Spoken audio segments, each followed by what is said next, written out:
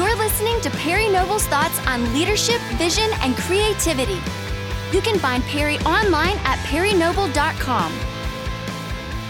All right, hello and welcome to the March bonus edition of the Perry Noble Leadership Podcast. Perry, we're going to call this bonus edition every month the Big Ask Podcast. Big Ask Podcast. That's with a K. Or you can call it what you want. You may call it the other thing by the time we're done, but that's okay. This is where we're going to jump right in. We've got questions from listeners that they've been emailed in, and so they can do that at newspringnetwork.com if you want to get your question answered here on this podcast. So we're just going to jump right in. The first question is from Dylan in North Carolina, and here's the question. Do you have any guidelines for helping those we lead maintain health and balance? Well, Dylan from North Carolina, my question to you, back to you, is number one, are you a Duke fan or a North Carolina fan? Because I think that's really important. Number two, if you are a North Carolina fan, should Roy Williams have called a timeout last month in that game? I mean, I don't know. I think you let the players play. I think you let the players play. That's my answer, Dylan from North Carolina. Hey, man, so this thing between leading, maintain health and balance, if you figure out how to do it, please write a book. Because one of the most common questions I ask, Shane, and you get this question all the time, is how do you shut it off when you go home? Like, how do you stop thinking about, church? How do you stop thinking about ministry? How do you stop thinking about people? And I've always told people, you can't shut off a calling. Yeah. If you can shut it off, then you're not called. And the world is going to be full of hurting people. Like, there's never going to be a day where you wake up and you go, I don't really have a lot of hurting people in my life today. I mean, there are hurting people that need leadership, that need great leadership in their life. So I think, Dylan, the most important thing is you're going to have to fight for time on your calendar. Like, you're going to have to say, I'm going to take a vacation here. I'm going to take a break here. You're going to have to pre-plan that, because in ministry, there's a potential crisis with every phone call. There's a potential crisis with every email or text message. There's a potential crisis on the way. So you've got to plan it, and then you've got to do it, and make no exceptions for that. And and make no apologies either. Make no apologies. That's good. I mean, everybody needs to look at their calendar and decide. I heard Bill Hybels say this one time. You should look at your calendar, and it should reflect who you want to be as opposed to what you have to do. And you have to decide who you want to be and then build a life with a rhythm that allows for you to be that kind of person. And initially that takes discipline. But as all of us know, if you do anything out of discipline for a while that actually bears fruit, it turns from a discipline into a lifestyle. And so in time, you can develop and maintain a healthy balance, even in the midst of calling, even in the midst of all the things you have to do, because we all have 168 hours a week. And so you get to decide how you live it, and don't let anybody live it for you. Well, if you don't decide it, other people are going to decide it for you. That's exactly they're right. going to set your calendar for you. So if you're going to say that family is important, like, for example, for me, I have dinner with my family every night. So I don't go, very few exceptions, but I don't go to like this meeting or this, we want you to come to this meeting and do a prayer at 7:00. I pre-decided years ago, it's going to be at home at about 5:30, 6 o'clock. I'm going to have dinner with my family. And I pre-decided that. Now, have there been exceptions? Absolutely. If there's a tragedy or whatever, you can't plan those, and my family understands that. But my family also understands that the majority of the time, I'm going to be at home and have dinner with them. I love it. Next question from Jason in Virginia. What are some of the most effective ways to develop leaders and create a culture of mentoring and leadership development? Great question, Jason. There's different opinions on this. Every once in a while, people will approach me and they'll say, "I need a mentor," and I think they're kind of looking for Yoda, and I'm not. I don't really think there is a Yoda out there for anybody. I think there are several ways you can be mentored by several different people. So every time somebody asks me to mentor them personally, I give them an assignment. I'll tell them to go read something and then get back with me on what they read. 90% of the people are eliminated automatically because they're not going to go actually do any work. They just wanted to have a conversation. So one of the most effective ways these are just some ways, Jason, that I've developed leaders. Number one, I talk about what I'm excited about. So if you're in a meeting with me and I've read a book recently, you don't have to wonder about whether I read that book. I talked about, like, what's the book? Extreme Ownership by the 2 Navy SEALs. And it's read by them, which is amazing. I would let them read every book I ever wrote because they just sound like they could come through the microphone and do serious damage. Like, I'm hurt sure you. they could. They're Navy SEALs. They're Navy SEALs and they know how to do it. So if I'm talking about something I'm excited about, because here's the thing I've discovered about hungry people: if you tell a hungry person where they can get food, they'll go get it. If you'll just say, "Hey, this is what I've read." If I'm excited about a podcast, and I listen to all sorts of podcasts, I listen to business podcasts, I listen to leadership podcasts, I listen to church podcasts, I listen to Serial podcast. I am so caught up in Serial. I don't know. Have you listened to it yet? I have not, dude. It's awesome. It's awesome. So anyway, I listen. Goes back to question number one. I just don't have time. You don't have my. Well, we gotta build you some time in. So I'll talk about things that I'm excited about. The other thing I do is I create environments where people can ask questions.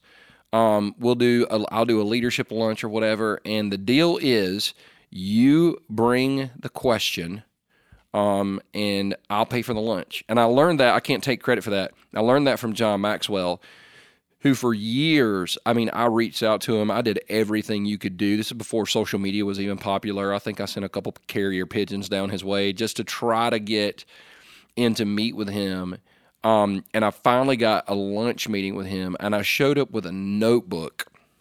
And I was real nervous, and he said, "Tell me about you." And I took about 2 minutes and told him about me, but I knew I had an hour. I said, "So John, if you don't mind, I don't really want to talk about me.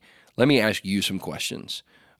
That's the other thing that you can do. And I know I'm ranting here, but if you want to meet with someone, if you really say, "Well, I want to meet with someone and ask them some questions," and I've had people go, "Well, I can't meet with Andy Stanley. I can't meet with Craig Rochelle. I can't meet with John Maxwell." You can read their books. Listen to their podcast. You can read their books, and because they're not going to, there's very few things they're going to tell you apart from, they could answer a leadership specific question, but if you really want to learn from someone, then read everything they write, listen to everything they say, and there's a lot to be learned already. So I know I kind of rambled, but I just tell people where the food is. Yep, you set an example. You create a culture. You celebrate growth, and you give opportunities for people to lead something. I think that's what Jason was asking. Well, if there's something out there that's feeding other people, like they're really just love it, I want to know. So Extreme Ownership, the way I came about that is after about the 4th person recommended it to me, I was like, okay, I'll give it a shot. And I couldn't put it down. Next question, Chris from here in South Carolina. How do you handle this is a good one. How do you handle taking close friends out of high leadership positions? How long do you put up with poor performance, and how can you lead through this? Chris, great question. I'll just re-ask the question and then kind of explain it. Do you love the mission more than you love the person? Because if you love the mission more than the person, you've got to make a tough decision. That actually was in that book, Extreme Ownership, how you gotta know why we're doing the mission. And listen, it sucks. It really is difficult to make a major leadership switch that you know is going to affect someone you love. But at the end of the day, I believe that's one of the major reasons the church hasn't moved forward. My gosh, look at our resources. We've got more knowledge about the Bible than we've ever had. We've got more technology. We've got more resources. We got more opportunities. I think personally the reason the church in the world isn't moving forward has nothing to do with the power of the devil. It has everything to do with the unwillingness of leaders to make really, really, really tough decisions. And so at the end of the day, I'm going to tell you, there's no easy way to make a right decision. That's why a lot of people don't make right decisions. Man, that's great. You're exactly right. You just have to love you. You ask us, hey, love Jesus, love the church more than you love me. And the poor performance, the problem with poor performance is this. The problem with poor performance is not when the person is performing poorly. It's when they don't know they're performing poorly.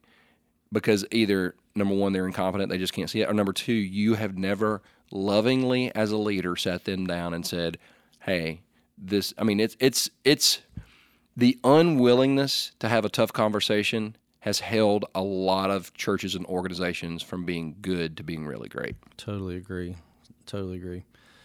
Next question. This is from Christian all the way in Mexico. Hola. How cool is that? Solamente tengo 2 años de español. You know what I mean? I don't know what you're saying. That's all I got, man. That's all I got. Here's his question. Puedo ir al baño. I learned how to ask that. And can I go to the bathroom? Bell. Taco Bell. Yeah. It's close. Yeah. Here's Christian's question. We want to get better at evaluating our Sunday experiences. So what are some practical things we can begin to measure and evaluate, and who should be in that conversation? Man, great question. I guess this is going to kind of depend on what the values of a church are. Like for me, Christian, one of the things that's not that we won't compromise is a kids clean area, our clean kids area.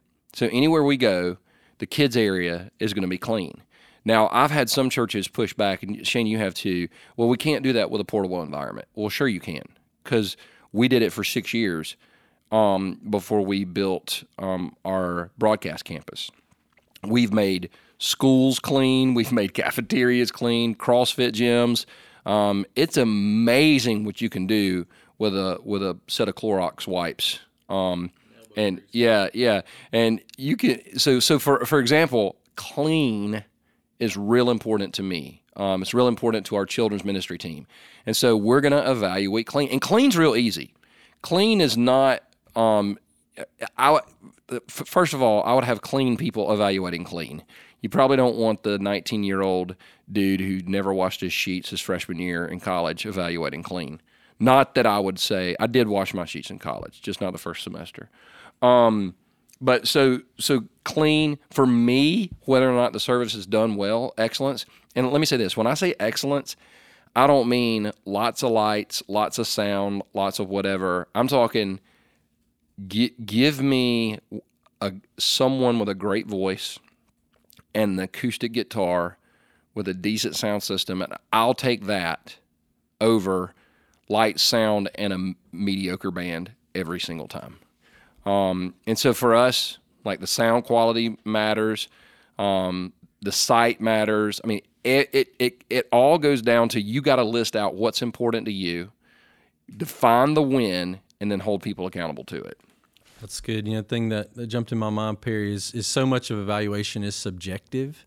It's what I think, what you think, personal preference. But if you have real clear vision, real clear values, and real clear standards that everybody can rally around, it makes evaluation easier, and those things are written down.